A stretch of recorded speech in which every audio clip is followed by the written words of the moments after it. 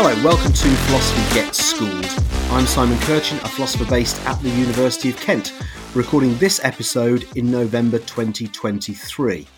This episode is about philosophy of mind and, in particular, property dualism. So we'll be thinking about what dualism is in general, we'll focus on property dualism in particular, and think about various issues that property dualism faces. And we'll also see what else we get onto as always. Joining me in this episode, we have Ben Jones, who teaches philosophy at King Edward Sixth Form College in Stourbridge. Hi, Ben. Oh, yeah. Thanks for having me back. And we've got Dan McKee, who teaches philosophy at Warwick School. Hi, Dan. Hi, good to be here again. And Mabel Rowe, who teaches philosophy and religious studies at Barton Court Grammar School in Canterbury. Hi, Mabel. Hi, Simon. Great to have the three of you with us. Okay, so we're going to talk about a significant position within philosophy of mind today, namely property dualism. Property dualism and other dualisms appear on the AQA A-level philosophy specification, which we're basing our discussion around. But if you're thinking about studying philosophy at university, no matter whether you're doing A-level or IB or higher, it's worth listening to. This is one of a series of philosophy of mind podcasts I'm running, so please check the others out too. So let's start with a basic definition of dualism. And in order to get into that, perhaps we'll do a bit of a tour of philosophy of mind and then into dualism. And we know that on the AQA spec, this is called metaphysics of mind. Ben, do you want to give us a tour of philosophy of mind, please? Yeah, I suppose the way that you get into it, or the way that a lot of students will kind of stumble into it, or either through various specs or just from their own thinking, will be the idea that you're very aware of yourself as a being with a body. And you're also aware of yourself as a being with a mind. There's the physical part of you and the mental part of you. And that's sort of, to begin with, kind of an uncontroversial way to describe who we are. There's the physical aspects of ourselves, there's the mental aspects of ourselves. And if I was to give an account of myself, well, to be told to give as full an account of myself as possible, I'd give you sort of physical attributes, things related to, my height and weight maybe, or my hair colour. But then I'd also get down to things like my personality traits. So I might start talking about the way that I feel about certain things, or the kinds of ways in which I react, or whether I'm intelligent, or whether I've got particular strong likes and dislikes about things, whatever it might be. So it's pretty uncontroversial to say that we are kind of physical and mental. But what we then need to do is work out what we actually mean by the mental. What do we actually mean by the mind? What am I referring to when I talk about my mind? Now, the easiest way to do that would be to talk about the brain. So we could say, well, the brain is where my mind is located.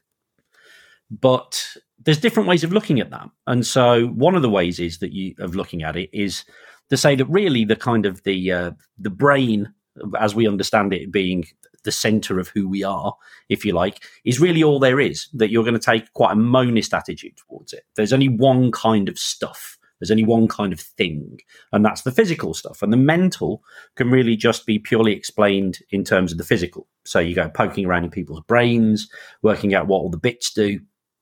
And eventually you'll kind of crack the code of what makes us what we are, mentally as well as physically.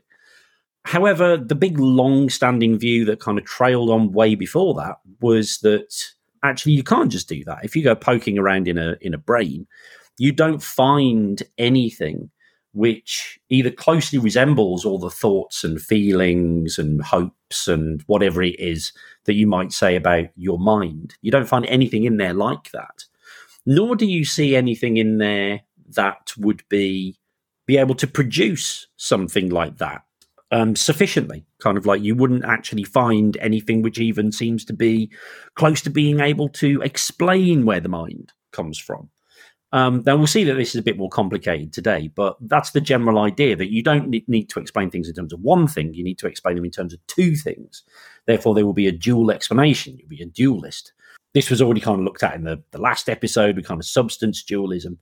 But effectively, it's this idea that mind and body have to be explained in separate terms, that they are two different types of thing.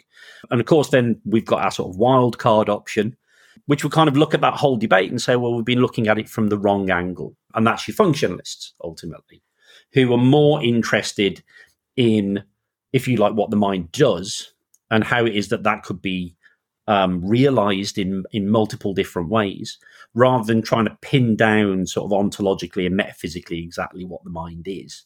But what we've been concentrating on is that dualist view. It's that idea of what the mind is made of, if you like, does matter. You can't just ignore it. And what it is made of is something completely separate, not reducible, not supervenient upon, in some views, the physical. That's great, really helpful, Ben. So that introduced us to philosophy of mind and dualism. And as Ben said, mentioned, there's another episode on substance dualism. So there's various topics that go between and cover both and appear in both discussions of substance dualism, property dualism, and some other parts of philosophy of mind. We're going to try and restrict ourselves to as much as we can, otherwise this might be a 2 or 3 hour episode. I'll tell you in a moment what criticisms we're going to think about here. But before we do that, Dan, do you want to then tell us what property dualism is then? Yeah, so as Ben said, dualism is this idea there are two things and not one thing. And the philosophy of mind sort of history, if you've listened to all of these podcasts and all these different things, you can see starts with this idea that there are two things. The mind is something distinct from the body. And then this attempt from physicalists to reduce that and say, no, it's not. It's something physical. There's only this one thing. And the point of sort of resistance throughout all of this conversation has been, but can you reduce all of these mental things to that one physical thing? Or is there something that sort of resists that reduction, resists that characterization as something physical? And yet, if you've listened to our substance dualism episode, you'll see there are all kinds of problems with the idea of there being this new thing in the world, the mind, that's totally different than all this physical stuff that we do know exists, that we can see in all kinds of ways around the world. Everything else is physical. All unknown laws of physics seem to have this picture of there is just physical stuff. So there's this problem in philosophy of mind, which is the problem of philosophy of mind. How do we account for all this stuff that seems to be there if it can't be a separate substance and if it can't be completely reduced? And to my mind, property dualism is maybe more of a wild card than functionalism, because it kind of comes in with a bit of a sort of Trump explanation to everything, to say, right, we can sort of have the best of both worlds. We can have our cake and eat it too. Because it's essentially a physicalist position that says, there is one thing in the world in terms of substance.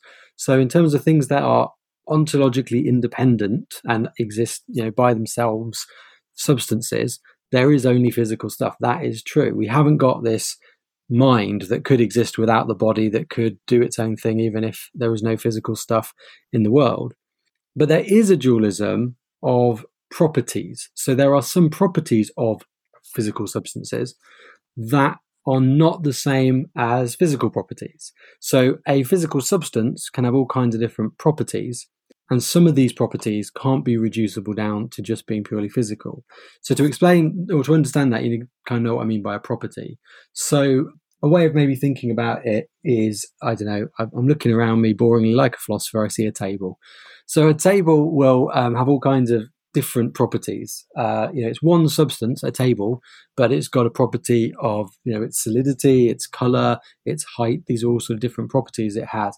And those properties are completely dependent upon the actual substance. So although this table has a property of a particular height, if I cut the legs off this table right now, that property might change. If the color of the table depends on it being in a certain light situation, or if I painted the table differently, the color would change. So the properties are of the table. They are definitely, a part of the table, but they are not ontologically independent. They completely depend on things in the substance of the table. And so in a way, what property dualism is going to try and say is maybe mental properties are like that too. They are properties that do depend on something else, maybe emerge from something else, supervene on something else, but they, unlike things like physical properties like height, for example, there's something that can't be explained purely physically. There's something that can't be reduced just to a pure physical explanation. So they're a kind of different category of property. So you might think of, just thinking of the table again, you might think of the way like Locke talks about primary and secondary qualities as being very sort of different types of things. And you might go, oh, okay, we've got a type of property in the mental world, like, I don't know, the feeling of pain, that is maybe a different kind of property than a physical thing, which is like banging my toe against the corner of a table. But it's just one physical body, a physical thing, a physical brain that is experiencing those different properties of the nerve endings tingling and the actual qualia feeling of what pain is. And these are two different types of property that the one substance can have. So mental properties and physical properties. And property dualism is just that. There's a dualism of properties. But now we need some actual arguments to see if that's a decent view or not. That's great. Thanks, Dan. It's really helpful. So before we get onto the arguments, we've just heard some really interesting words from you and from Ben: emergence and supervene or supervenience. Does one or other of you just want to explain those two terms for us, please? My understanding of emergence is, like the word says, it is an emergent property is something that emerges. And the idea with something in terms of mental properties is like at a certain level of complexity, maybe this thing appears that's not there at a lower level of complexity. So if you think about this, like, I don't know, chemically, in terms of something like cookery, there's a certain number of ingredients that do not taste a certain way separately by themselves. But if you mix them around, you add some heat, that suddenly emerges this flavor, maybe even a new consistency of what that food is that wasn't there before, but was kind of there within the pieces. When they, mix in the right way and get to a certain level of complexity, it's suddenly there. So that is my understanding of emergent properties, as a property that emerges. Supervenience is the idea that you're essentially, if you supervene on something, that you depend entirely on that thing. So essentially, just like with the properties I was talking about with the table, those properties don't exist without that table. So if we burnt the table in a fire, the color, the height, the solidity of the table wouldn't exist anymore because they supervene on it. So the table is needed for those things to exist. So again, in the mind, it may be that something like a brain is what is required for those emergent properties because they supervene on there being a physical brain in some way. And if you're a functionalist, maybe it doesn't have to be a brain, but something has to be there for it to supervene on. That's great, Dan. Thank you. And students, so you might see something else written down. So imagine you've got higher level and lower level stuff. So if you're saying that higher level stuff supervenes on lower level stuff, we say kind of two things. So if the same lower level stuff exists, then the same high level stuff has to exist if they're supervening. And similarly, as a corollary of that, if there's a change in the higher level stuff, it means there has to be a change in the lower level stuff. Great. It's really important to get those two things on the table. Thanks, Dan, because that will be important perhaps for some of our discussion later on. So we've explained philosophy of mind and dualism and property dualism and a couple of technical terms. Now let's get to some of the arguments and get some of the big players. So Mabel, do you want to explain David Chalmers and zombies for us, please? Absolutely. So Chalmers is probably the first philosopher your teacher will bring up in this. He does an excellent TED talk where he describes his view on consciousness, and he talks about his desire to be a physicalist. I think when Dan spoke of the different types of property there, it's quite interesting to note that Chalmers wants there to be one thing. He wants, and in his own words in the TED talk, he says, consciousness so simple you can write it on the back of a t-shirt. That's his analogy that he gives. But unfortunately, being philosophy, he's not quite at that level yet. So we're going to explain his views on consciousness and then into his argument for philosophical zombies. So first off, when Chalmers explains consciousness, he's doing what all property dualists do. He is criticizing the gaps left in physicalism. So if you think of it like a puzzle piece, Chalmers thinks there's a piece missing, and that piece is consciousness. So you've got all of the biological facts, all of the biological properties, all of the physical facts, all of the physical properties, but it doesn't form a complete picture. He thinks what is missing is the subjectivity of consciousness. He calls it what it's like to be. And he thinks that those kind of properties, going back to the word supervene, mental properties don't supervene on physical properties, or at least some don't supervene on physical properties. Because he sees the mind in two concepts. The first concept is the phenomenal concept of mind, which is your qualia. So we've spoken about qualia before, and we did the functionalism podcast, we spoke of qualia. But qualia, or phenomenal mental states, is just your subjective experience, what it feels like. So if you think right now, look around the room and you see something you really like, only you can experience that. Only you can understand that. You can try and explain it to others, but ultimately they will never know what it's like to be you in that moment experiencing that thing. And so when he talks of mental states, the first concept he talks of is this phenomenal concept. The second concept of mind that he talks of is a psychological concept. So concepts of psychology.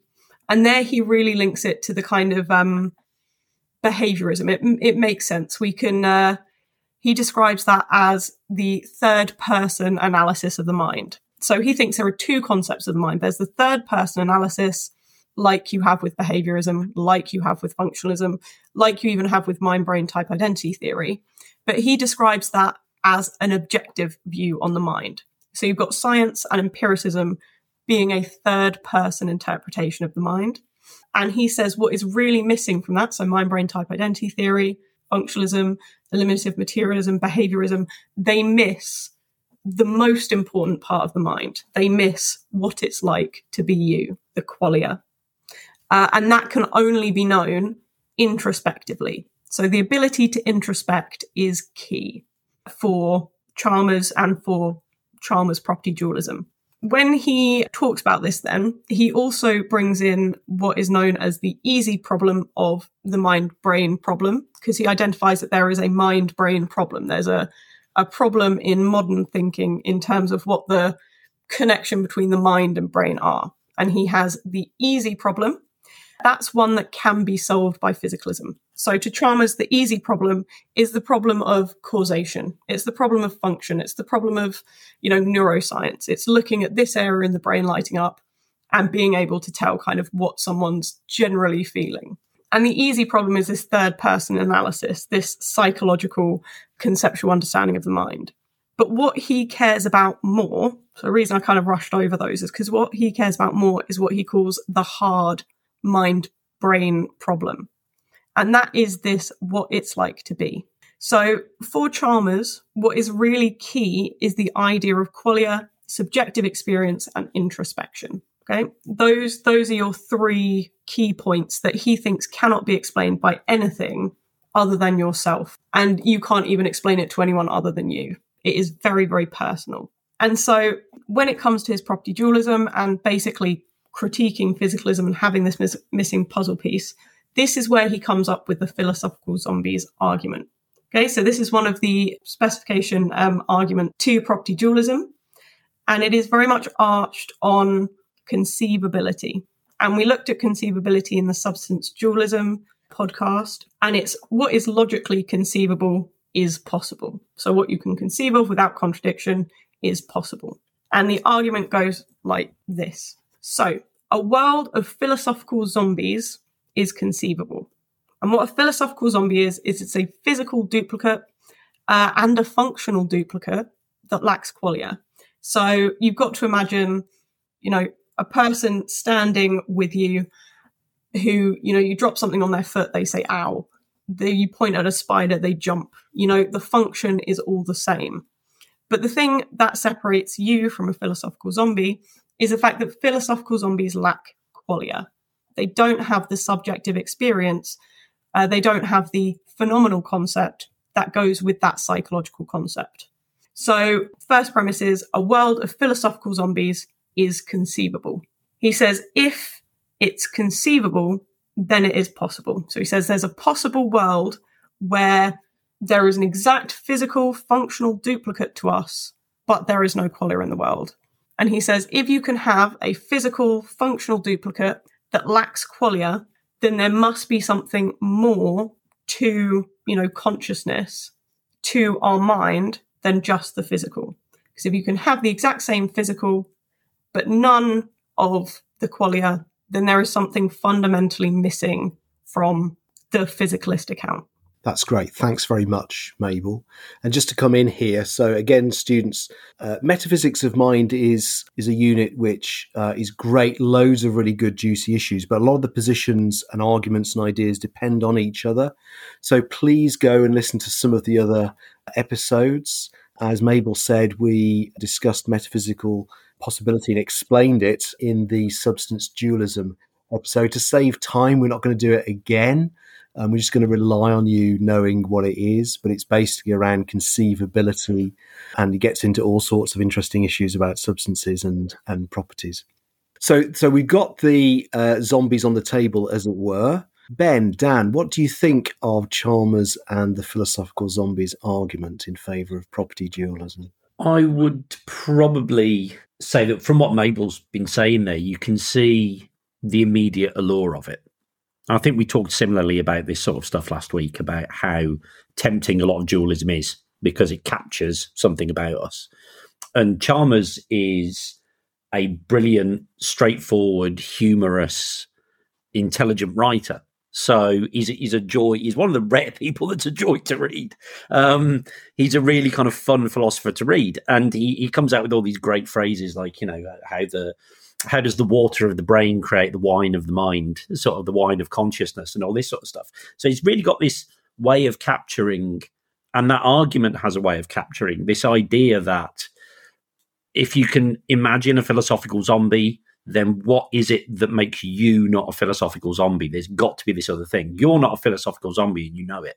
So what is it about you that is different? And so he ties into all those things we were talking about last episode with these kind of intuitions, these gut feelings that we have about ourselves that we want to try and explain. I think that the flaw in it is firstly tied in with all of that conceivability stuff.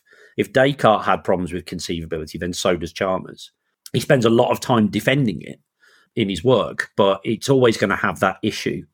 And I think that the big part, if you want to make it different to the way that you look at Descartes and make it more Chalmersy, is that Mabel was right there when she said about supervenience, about, we've talked about how property dualists are happy to kind of say that, there might be supervenience of the mental on the physical, but that doesn't mean it's identical with the physical. And Chalmers actually says, no, it doesn't even supervene. And his argument is that there isn't any logical supervenience. That is, if a bunch of facts were the case about the physical world, it wouldn't necessitate in any other world the mental. You could have one without the other, which is different to a sort of contingent empirical supervenience, that it might happen to be the case that in some universes the mind depends upon the body, but it doesn't mean that that it would have to depend upon the body in any given universe, and therefore they must be a different kind of property which just happen to contingently be connected to bodies in some universes. And the problem is, I guess, is the same with the Descartes thing. I don't really care what's happening in other universes. I care what's happening in this universe. It helps me none that there may have been a universe where things are different, any more than, to use similar sorts of arguments that people use, the fact that there was a universe where I was a millionaire helps my bank account none in this universe. So it doesn't really help me at all. So I think that's the difficulty. He's come up with this idea that, logically speaking, these two things could be different. Fine. But does it really matter if actually, to all intents and purposes, I can't actually change anything in my mind without changing something in my brain here and now? And I think that's where actually the easy problem of consciousness is actually way more interesting and useful, because we're actually seeing how things work. Great. That's lovely, Ben. Dan, anything to add from you? Yeah, I'd like to maybe defend Chalmers a bit, because I think that him and Descartes are both using conceivability type arguments, and the spec criticisms of both of them are the same three. Is it conceivable? Is it metaphysically possible? Does it tell us anything about this real world? So it looks like it's the same argument in terms of like structurally, but I actually think there is a fundamental difference where Descartes is conceiving. He's conceiving what he can't possibly imagine. So this couldn't possibly be the case. Whereas Chalmers is asking us to imagine something that can be the case. And so I think Chalmers is actually starting from a place where he has more evidence for the conceiving that he is doing. And in his article, he actually acknowledges that the zombie argument is not the whole thing. You know, the zombie argument is half an argument. So by itself, it feels like a weak conceivability argument. But he talks very clearly about a logical structure of an argument, essentially, that if we can show that there is an epistemic gap in our understanding of the world, then that entails a possible ontological gap, which means that if there is something we can prove that says there is a big lack of knowledge in one area where we have all the knowledge of a particular area, but we don't have knowledge of another thing. So we'll talk about that a bit more in a minute. But if we have that, then that suggests there might be this different existing thing as well. There's a gap of the things existing, that's why that would explain the epistemic gap.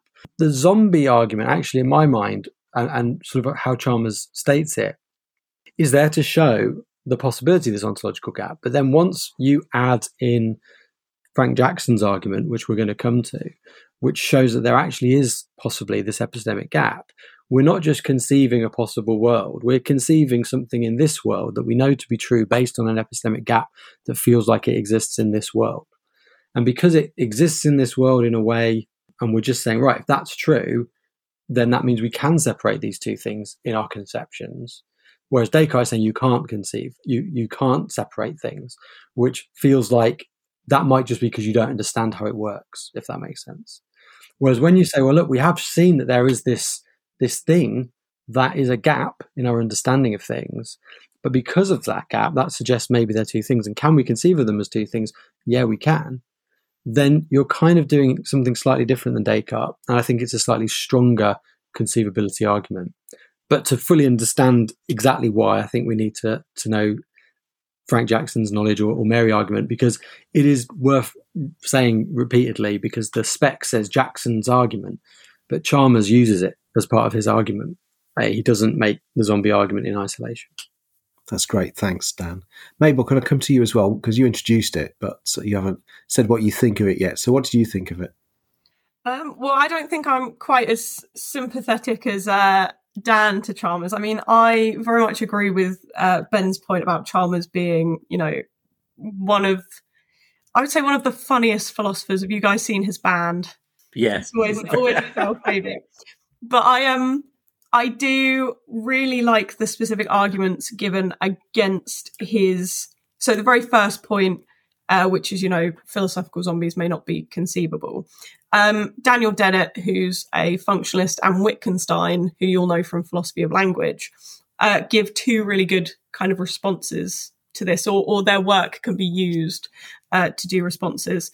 So you've got Daniel Dennett first being, just because there aren't any obvious contradictions does not mean there are contradictions. So Daniel Dennett, as a functionalist for the purpose of the argument he's making, he agrees with Ben that it is the easy problem. It's the psychological concepts that really do matter. And he basically says, if you've got a functional duplicate, you've got a whole duplicate. You've got a holistic duplicate. You can't have a functional duplicate that is not a complete duplicate. He thinks it just doesn't make sense to say, if you drop something on their foot, they'll react the same, but they don't have the mental state. And then you've got Wittgenstein's critique of it, saying that Chalmers uses language wrong. He describes philosophical zombies being kind of void of consciousness.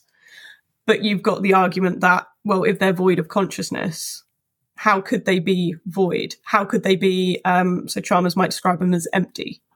Wittgenstein's argument applied to it would be, how can they be empty? If they have the full conscious experience from our third person perspective, how could they be void? How could they be empty?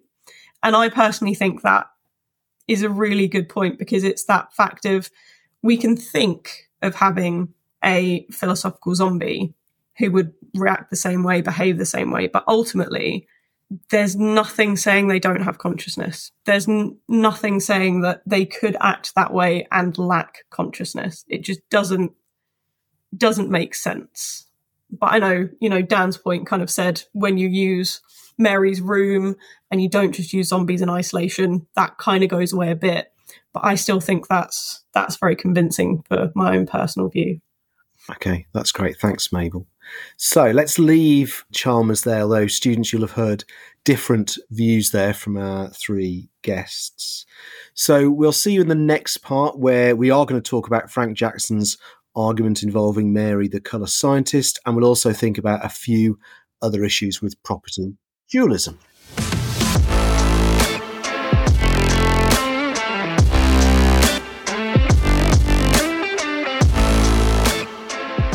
And welcome back. Before we move into this segment, just to remind you, we've got loads of other episodes in all the topics of the AQA A-level philosophy specification, and some other topics as well, appearing in some of the religious studies specifications. Got many aspects and all aspects of ethics and moral philosophy, epistemology, philosophy of religion, and we're recording lots of Philosophy of Mind episodes in autumn 2023. In fact, this recording is very auspicious, because with this recording, we've covered the whole of the AQA Philosophy of Mind specifications. And I'm here looking at Ben and Dan and Mabel on the screen. They've got hats, they've got balloons in the background of their rooms. It's a real party atmosphere.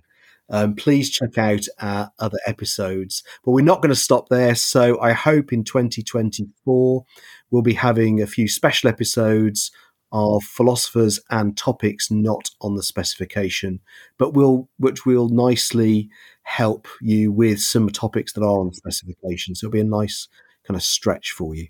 But before we do all of that, we better finish off property dualism. So as Dan was saying before we hit the break, also a very important part of the discussions around property dualism is Frank Jackson's Mary argument.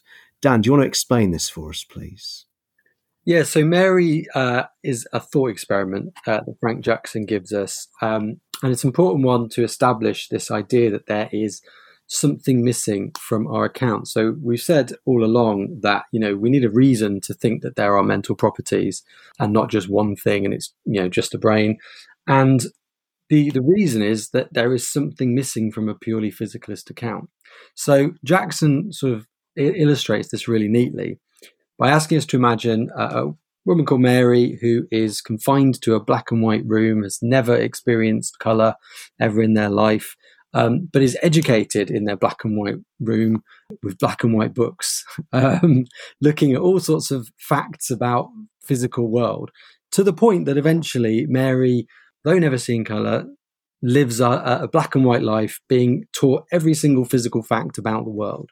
So Mary has complete physical knowledge about everything physical that exists in the world.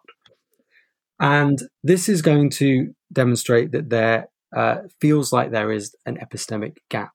Because although she has complete knowledge of the physical world, Jackson asks us to imagine that one day she gets released from her black and white world and goes out into the real world and finally sees colour, let's say a red strawberry or something. Red tends to be the colour. Jackson says when Mary, who knows every single physical fact about the world, including all the physical facts of colour and seeing colour and what the mental experience of colour would be, it feels that Mary would still learn something new when Mary actually experienced the colour red for herself. Because all the physical facts about the world, including all the physical facts about knowing and experiencing colour and what colour is and what it's like to see a red strawberry, does not seem to encapsulate the actual what it is likeness, that qualia thing again, the feeling, the sensation, the experience of actually seeing colour and experiencing it. Which means if Mary learns something new when she leaves the black and white room and experiences colour for the first time, then there is some sort of knowledge that doesn't exist with all the physical knowledge of the world. there is something beyond that physical knowledge, something that is not the same as the physical knowledge. And this knowledge, Jackson is suggests that there is, something that our physical picture doesn't quite incorporate. That must be a mental knowledge of some sort, the actual first-person subjective experience of what it's like to experience something, as opposed to just knowing the physical fact about it. So again, it's this idea that reduction can't happen, that you can have complete, total physical knowledge and there be something missing. And it's that piece of the puzzle that I was arguing earlier.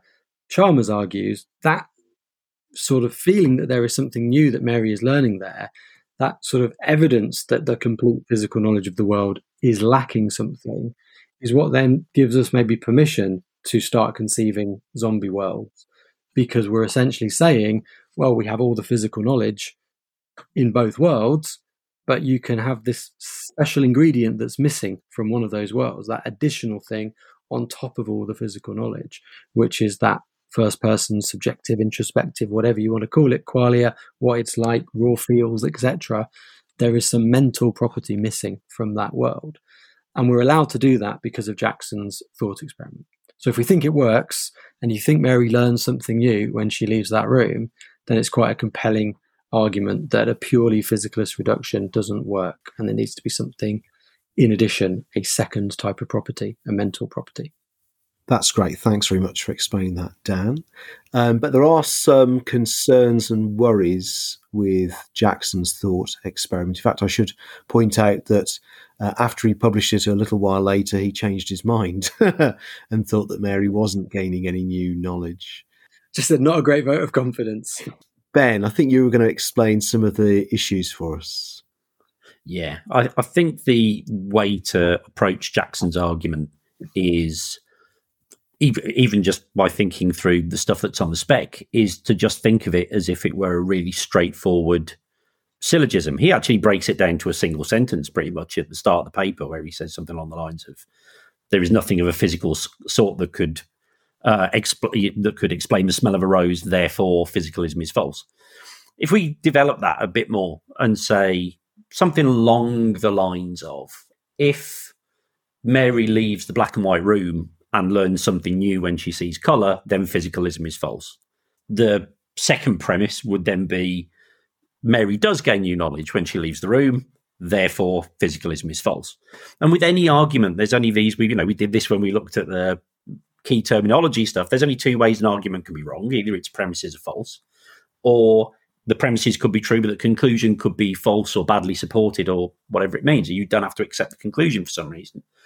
And what a lot of the criticisms are trying to do is say that you could agree in principle with the premises, but you could still deny the conclusion. That there's not going to be many people who think that Mary doesn't learn something new. She doesn't gain some knowledge.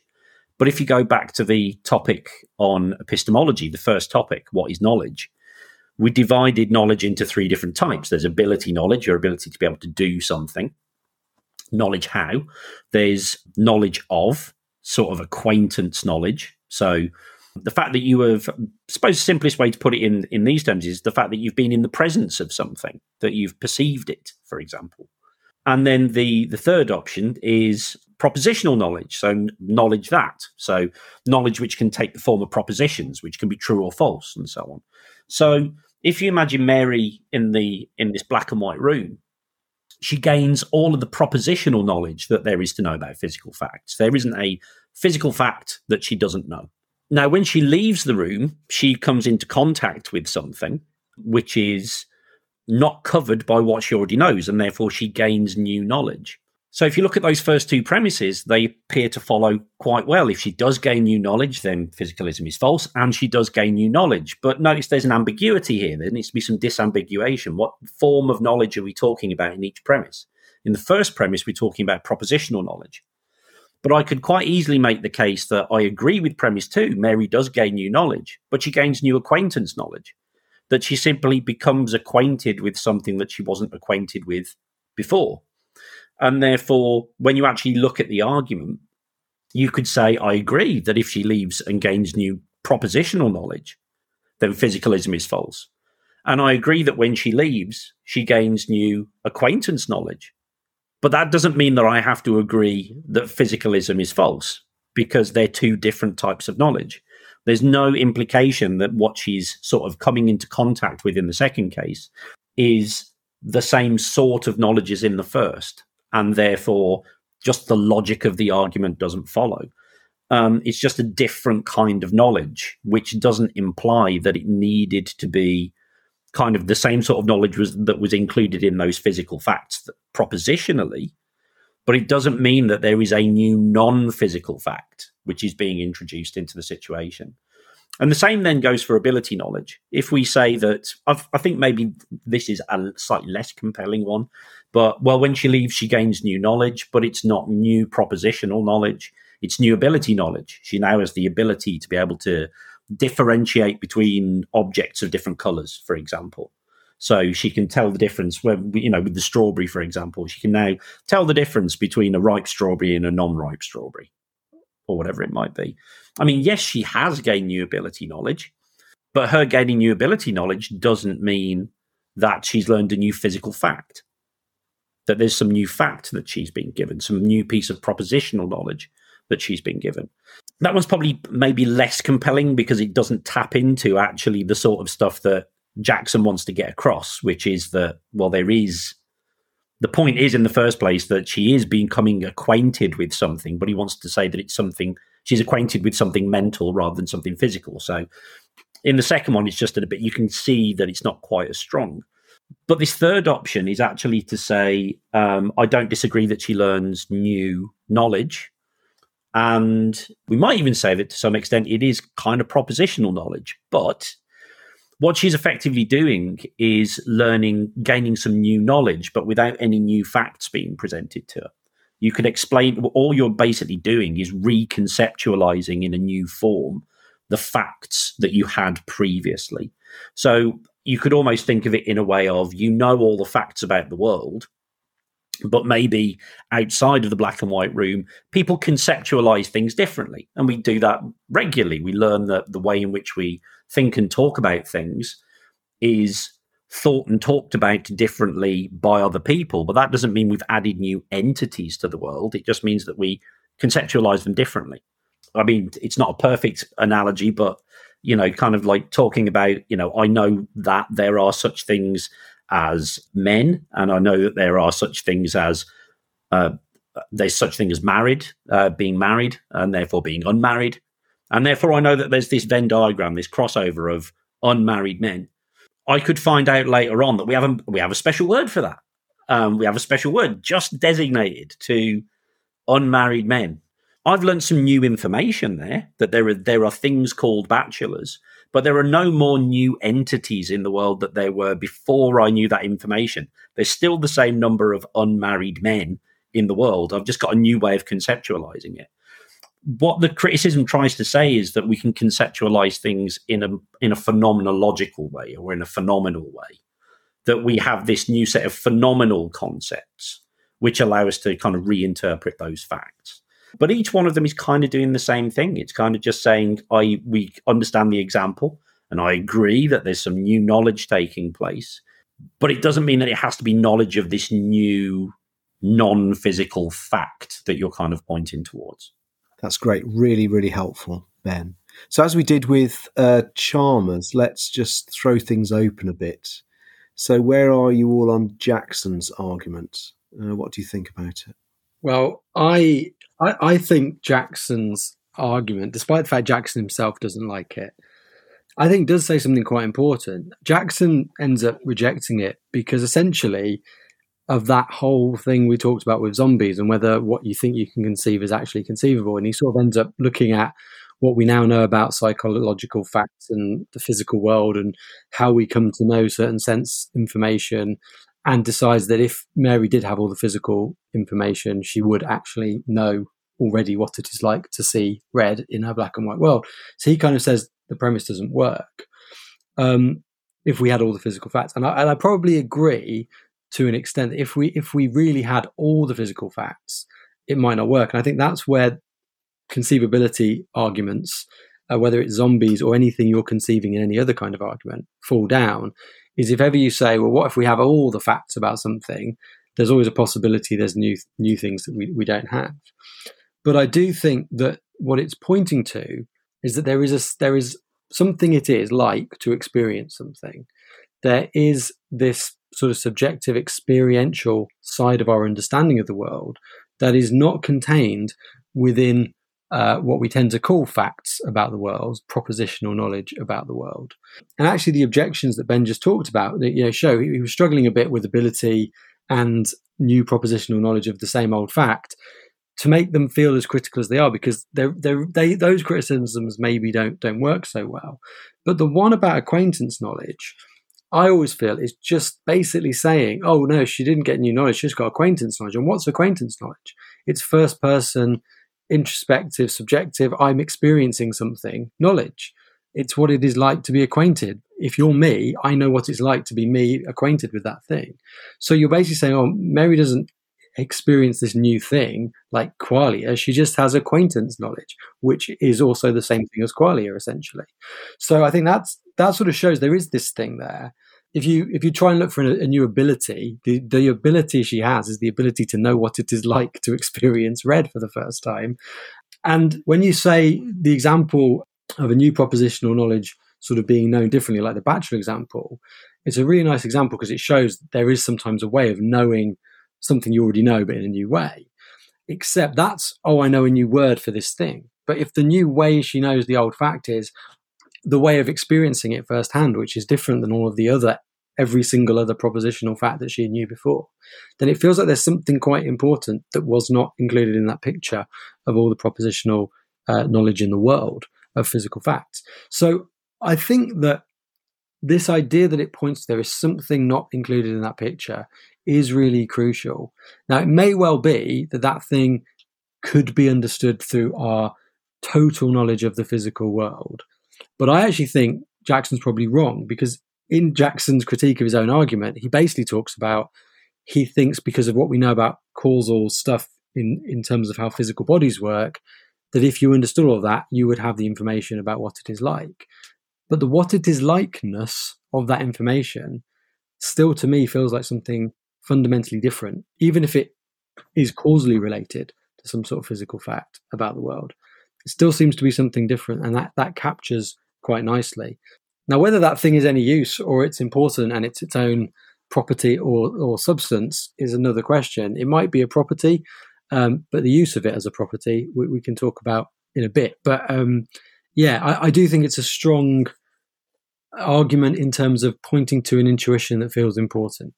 But I have said before, sometimes just because something points to an intuition that feels important doesn't necessarily mean it is important. I like Mary's Room. Part of the reason I didn't want to jump in on the criticisms is because I don't, like Dan just explained, like Benjamin explained, I don't see so much why they are criticisms of it. I think the Mary's Room example is quite extreme because obviously you've got to imagine someone who's only ever seen black and white. You always get, that student who's like, but what if they look in the mirror? And you're like, okay, fine. But I quite like that Frank Jackson also has, so the reason it's knowledge / Mary's Room is because Mary's Room is like one example of the knowledge argument. He's also got Fred. And basically the idea of Fred is that he just sees a slightly different color red. So he's got red 1 and red 2. So he sees the red we experience, but then he also experiences a new red.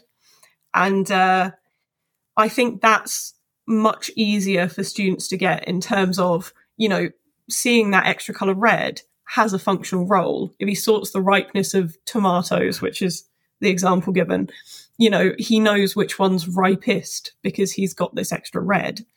Nevertheless, he does experience something different when he sees the red. So it's got that functional, role. But then there's also that what it's like to be Fred seeing that red too. So I really like the knowledge argument. I think it's as Dan said, very intuitive. Great, thanks. Ben, anything to add? Yeah, I think a criticism that tends to come up in class, and it's one that I sometimes lean towards and then sometimes don't lean towards. It depends on the day you catch me. Is that actually what's interesting both about Jackson's argument and Chalmers' argument is there's a degree to which you might kind of argue that it possibly begs the question a little bit in the way that it phrases things. So if you just go, there is a universe that is a complete, entire physical duplicate of this one, exactly physically identical, or there is somebody who knows all of the physical facts about the world, and then all you do is you just exclude these facts that you want to say are non-physical, then all you're effectively doing is going, imagine a world identical to this one, completely physically, but it doesn't have consciousness. You could be saying, but it doesn't have consciousness in the sense of try to ignore consciousness. Or you could be saying, except for this physical fact. Now, the fact that I could do exactly the same and say, imagine it's identical to this one, but it doesn't contain color. And then just say, therefore, color is something completely separate from the physical world and it needs its own explanations. And actually, possibly it doesn't. Or some equivalent. Or, let's say something like gases don't exist in that world. That like you can imagine a world like this one, which is physically identical, but it doesn't contain gas. There you go. Therefore, gas is not a physical property. And the same with Mary. I think it probably works a little less well with the Mary argument. Again, for all the same reasons that we've sort of talked about, is because one, it's trying to say you've literally got the same universe as this one, and then you've got to kind of believe that it wouldn't have. You've already got to believe that consciousness kind of isn't physical in order to make that argument work. With the other one, you are kind of saying it's not about whether or not the universe is identical, or we're not talking about Mary's brain being identical to somebody who sees color or anything like that at all. So there is that slight advantage, like you say, that intuition that we can kind of point to that say, but Mary does. There is something different about the kind of knowledge that Mary has, which seems significant.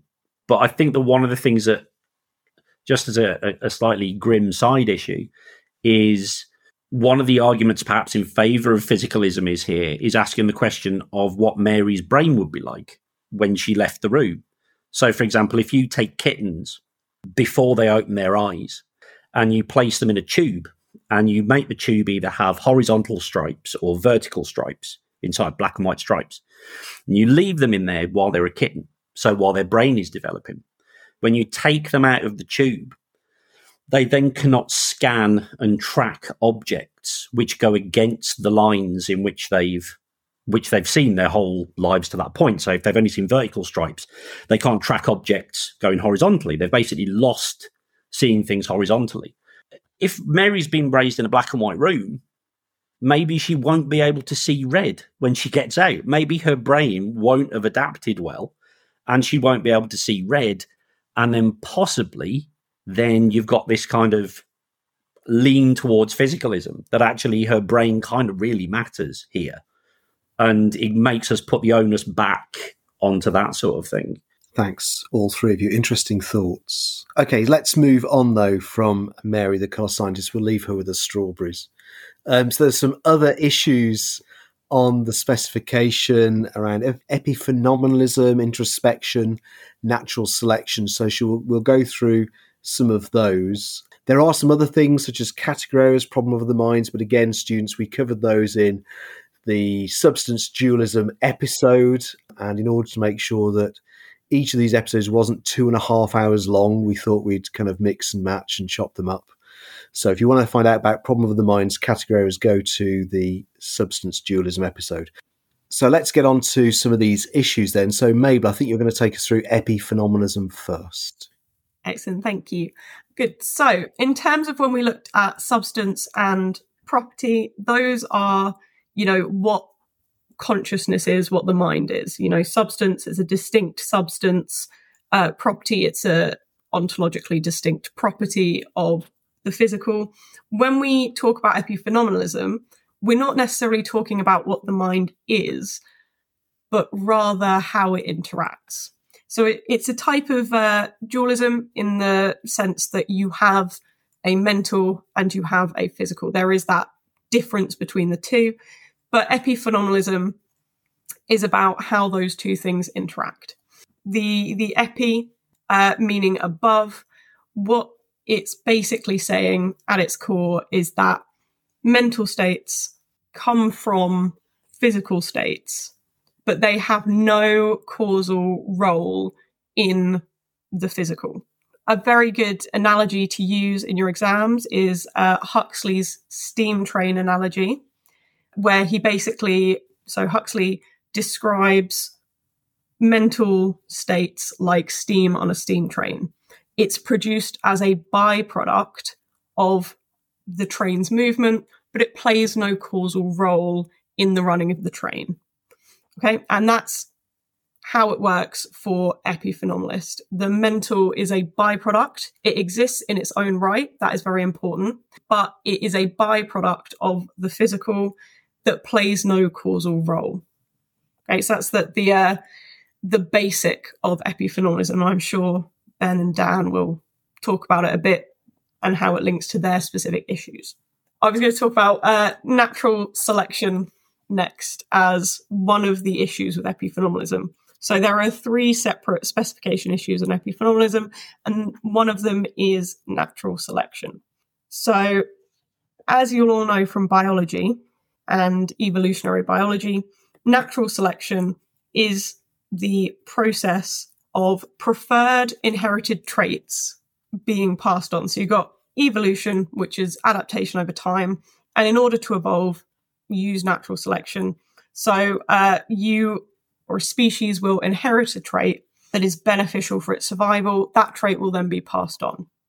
The issue for epiphenomenalism then is that if the mind plays no causal role, how can it have evolved, basically? So when we look at this, Frank Jackson talks about epiphenomenalism, and the critiques come in with this kind of, if there is no causal role of the mind, if it plays no benefit, because if it cannot affect the biological, if it cannot affect the body, then it plays no benefit, and it is no benefit to us to have it. And there is no benefit for our minds or our brains rather, to develop it due to evolution. Okay, there's no natural selection at play for things that have no causal role. Now, Frank Jackson quite easily defends his position here by talking about polar bears. So I'm going to talk about that just to make it a bit easier to understand what we mean. So Frank Jackson's defense, because he's an epiphenomenalist dualist, he talks about polar bears and how polar bears' fur is really heavy and weighty. It affects their movement, and if anything, the weight of their fur is at detriment to their survival because they need more energy to move. However, he specifies that fur being heavy is a byproduct of that fur being thick and warm, which is necessary for survival.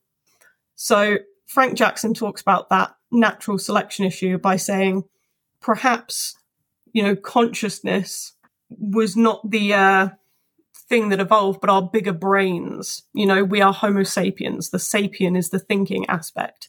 He says that it's perhaps the mental that comes as a byproduct to developing and evolving bigger sapien brains. That's great. Thanks very much, Mabel. So, Ben, Dan, do you want to go through some issues with what Mabel has just said, please? Yeah, I suppose one of the things is to carry on with the causal side of this.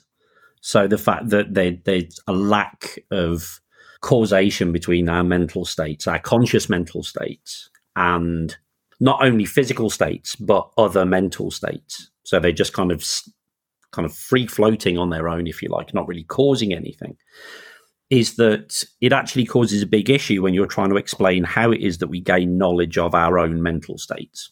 So if I were to ask anybody what their mental state was, so what they were thinking about or how they feel or if they remember something, then we tend to think of ourselves as making reference to some internal qualia or some sort of internal sensation or whatever it might be. So if somebody's asking me whether I remember something, I'm kind of going into my mind and I'm finding the memory and going, yes, I have that memory. Or if somebody says something like, how are you feeling?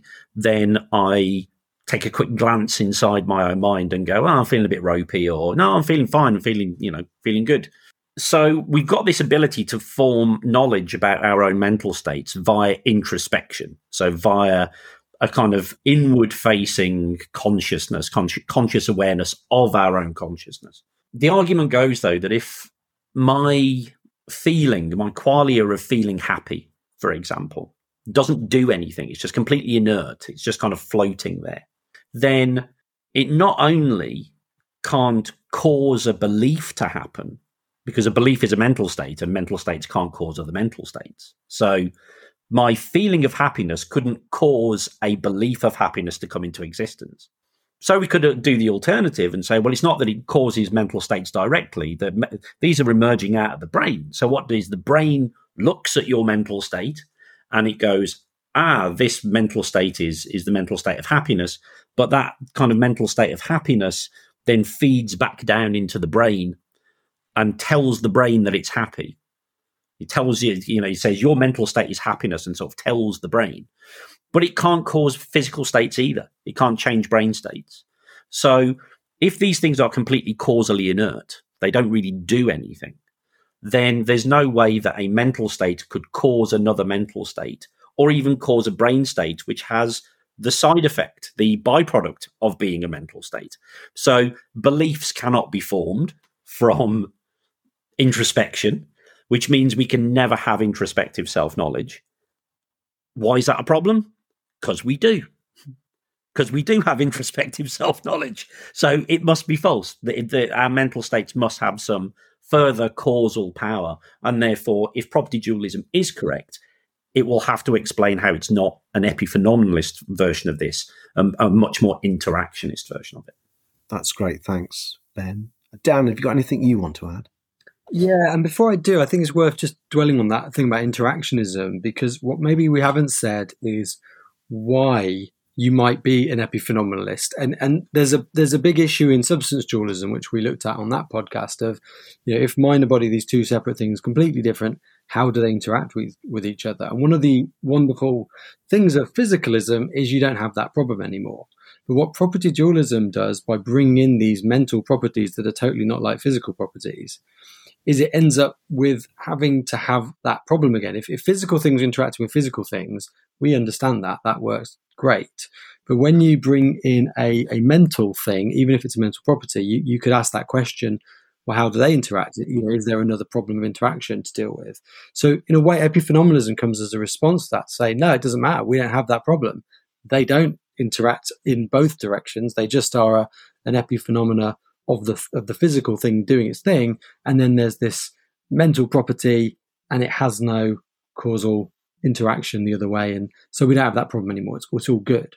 So what these criticisms are doing is saying, okay, that does solve that problem, but by sacrificing the causal ability of mental properties, by making them essentially causally redundant in our lives, what do we lose with that? And as Ben said, how does that actually map onto our experience, our actual experience of what we're doing? And that's kind of the final criticism, is it's not just introspective self-knowledge that we think it feels like we are using our mental properties to develop new mental properties or knowledge of ourselves. But from my perspective of me as a person, as a thinking person with a mind, my mind seems to cause things all the time. So it causes things physically and it causes things psychologically. So, I want to go play guitar after recording this podcast. So that's a want, that's a mental property, it's a mental state, a desire. If I follow through on it, if I choose to, which also seems like a mental process, I get up and I go and pick up a guitar and I physically play a guitar. And when I'm playing that guitar, I think to myself, what song shall I play? And I pick one and I choose to put my fingers in certain places and move my hand in a certain rhythm. And all those thoughts seem to be producing something that sounds like music in the physical world, with me doing physical actions. And it feels, from my point of view, that I am causing all this physical stuff by thinking about it and choosing to do certain things. And I can do this, mentally, like Ben said, with introspective self-knowledge, but just other thoughts, like I might go, what shall I do tonight after this, shall I play guitar? No, I don't feel like playing the guitar. My cat's ill today. I'm going to spend some time with the cat.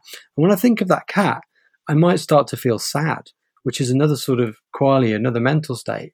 And it feels like that thought of my cat that I had caused this feeling of sadness, that it's feeling ill. And then I might go, oh, well, maybe the medicine's working that we've given it. And suddenly that thought makes me have a feeling of hope.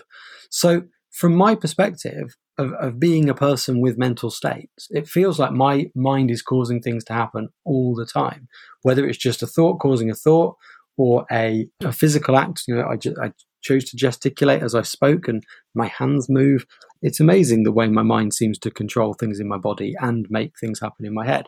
And every student listening to this has written a philosophy essay where they've sat there thinking thoughts and seen their hand move on the page, putting those thoughts into physical writing and making connections between thoughts. And they've gone through philosophy lessons where they've thought about an issue and changed their mind. And the thoughts seem to be doing things causally in the world. So if we accept this epiphenomenal idea that they're just epiphenomena and they don't have any causal power, it seems like we have to accept a picture of mental life that's radically different from our actual everyday experience of what our mental life is. Not just in terms of self-knowledge, not just asking this question, and why did it even evolve, but just like, is it even true in the slightest? Well, it doesn't seem to be. And the whole benefit of sort of property dualism that we've been talking about today is it seems to touch on this intuition that there's something important about the way we actually feel about things that's missing from the physicalist picture. But if we accept this epiphenomenalist form of property dualism, we end up with a picture that doesn't feel at all like how our mental life actually feels. Thanks very much, Dan. Right, so I think we've covered everything we wanted to cover. So I'll just open things up to the three of you just briefly. So what do you think then about property dualism? Where are you with it all? Anyone want to go first? Yeah, I think if you look at what I've been kind of feeding into what we're doing, you'll notice kind of two things. I've just been thinking about what do I actually think of property dualism? And there's two trends that I've got going on. First of all, there's but I don't know whether we're being too quick, whether we're just rushing into trying to come up with a non-physicalist explanation because we haven't got a physicalist explanation yet. And our understanding of the mind is, in terms of time, we've made massive strides, but it is in its infancy. We haven't really been doing psychology. The first psychology departments in Europe were first opened in like the 1800s. Neuroscience in its current form has only been around for a very, very short amount of time. So we're kind of happy to not go straight for non-physical, metaphysical explanations of things about the rest of the universe now. We don't need vitalism. We don't need whatever it might, kind of ideas of spirit and soul, and, it's why we chucked away substance dualism now, because we don't need that anymore. But we just seem to be doing the same thing with properties, perhaps. I don't know whether it's just a bit too quick, considering the track record that we've got of chucking out non-physical explanations. But I think the other trend in what I've been saying is I've been using a lot of analogies, and the difficulty with analogies when talking about mind is because you always have to sort of caveat them with, I know this isn't a perfect analogy, but. So if I want to explain how a zombie would work, to somebody, I could say something along the lines of, or when you're looking at Chalmers' kind of defense against that idea of the lack of introspective self-knowledge, as long as the brain is aware of what's going on in the brain knows which bits are working. It's like a computer program kind of checking in on itself. And the byproduct is merely what appears to the consciousness. So your mind does know that you feel happy because your brain is in the happy brain state. And the other bits of the brain are just paying attention to that. And the only analogy you can then do is say, so it's like your computer's running a check on itself, but you've got the monitor switched off. That seems to make sense. It's just saying, look, the user illusion has disappeared and you've just got the hardware working. But you can now imagine that we're kind of with the monitor switched on, except it's an imperfect thing. The computer isn't aware of what's going on the monitor. If the computer was watching the monitor and the computer understood itself only when the monitor was on, then you would have something which is analogous to consciousness. So actually saying, oh, it's like a computer running without the monitor on isn't, because the monitor is a completely separate thing. So what property dualism is doing. So while I'm not saying that I think that it's false, I'm not yet convinced, because I think that it's pointing at something good. I find it hard to just come up with perfect analogies to kind of explain away that you don't need to worry about consciousness as this separate thing. But we are in our infancy in terms of exploring psychology and stuff like that, and neuroscience. And we don't want to be too hasty in kind of like introducing these new properties, which we've got to go looking for necessarily. That's great. Thanks, Ben. Mabel, Dan, any thoughts from you? I kind of agree with what's been said throughout. I think it provides a nice medium. I think there are obviously some big issues with it. Some of my students said that when they were researching it, it was described as non-reductive physicalism or, non-reductive monism, and, getting confused between that idea. And I think also with supervenience, it's very confusing, especially with epiphenomenalism, where you're being told that the mind is a byproduct. Therefore, it must supervene somehow. But at the same time, the basic premise of property dualism saying there must be some, or at least, all or at least some mental states that don't supervene. And it's just very confusing in terms of, Chalmers to Jackson. You get almost a completely different look at what this means. Chalmers being an interactionist, Jackson being an epiphenomenalist. You've got really quite complex stuff going on behind what seems like very intuitive philosophy. I actually asked my students today, because we were talking about this, we were introducing physicalism and we were talking about it. We were talking, I asked them, is there a hard problem of consciousness? And half of them just went, no, there isn't. The psychological concepts are all we need. They were talking about how, brain scans, you can see if someone's got a bigger amygdala or a better focused DMN. There's a really good Mind Explained Netflix series that go into like various things. So they've got all these keywords. That changes. If you've got a big amygdala, you'll be more emotional. If your DMN is less active, you'll be more selfless. It's just we don't fully understand. And it's kind of like this idea of maybe it is all third person analysis. It's like Wittgenstein's Beatles in the box. We can't explain the Beatles. Nevertheless, the Beatles are physical and they are in the box. We can't explain consciousness. It doesn't mean consciousness is other. It doesn't mean it's not just purely subjective. It's you can make this analogy that it's just we don't have the language to talk about it. Not so much that it's not a physical thing. That's great. Thanks, Mabel. Dan, your thoughts? Yeah, I mean, I think I am probably an epiphenomenalist property dualist by default, sort of like a game of Guess Who, because I think the arguments for substance dualism are eliminated fairly early, because I just don't think it makes, there's enough evidence to say there has to be a completely separate substance. But I think the complete reduction of sort of identity theory to something like mind is brain leaves too much out of the picture, and it doesn't quite explain what we're talking about when we talk about mind. The functionalists, describe the mind as this sort of functional thing, but what is the thing that they say is the function that we're looking for? Well, that's missing from the picture for me, and that requires that missing gap of knowledge. What is the thing that it is like to be having a mental state that we're talking about when we talk about mind? Behaviorism, again, sort of just talks about this external stuff and misses the internal stuff that I think seems quite important. And I think the eliminativists are right that there's a lot of folk psychological explanation of what we're experiencing. And to me, what happens is when it comes to these property dualist arguments, it points to the thing that is what I think is sort of the crux of this issue, is that it feels like we have a mind. It really does. Now, the Churchlands and other eliminativists want to eliminate that and say, you have these experiences, but your story's wrong and you don't have a mind. And I actually think they might be right about that. But what they're wrong about is trying to eliminate it, because it kind of becomes incoherent when you say you do still have these experiences, your story's wrong, if the story we're telling is that we have these experiences.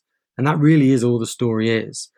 And what the knowledge argument, what the zombie argument show is that we can understand this conceptually, that we experience this thing from a first person point of view that feels like thinking, feels like consciousness, that is not incorporated in all the physical stuff in the world. Where it gets tricky is where you go, well, what is that? How does it work? And that's where I think the eliminativism needs to come in, and we go, well, it is just a story we tell ourselves. It is a byproduct of this physical, biological thing that we are.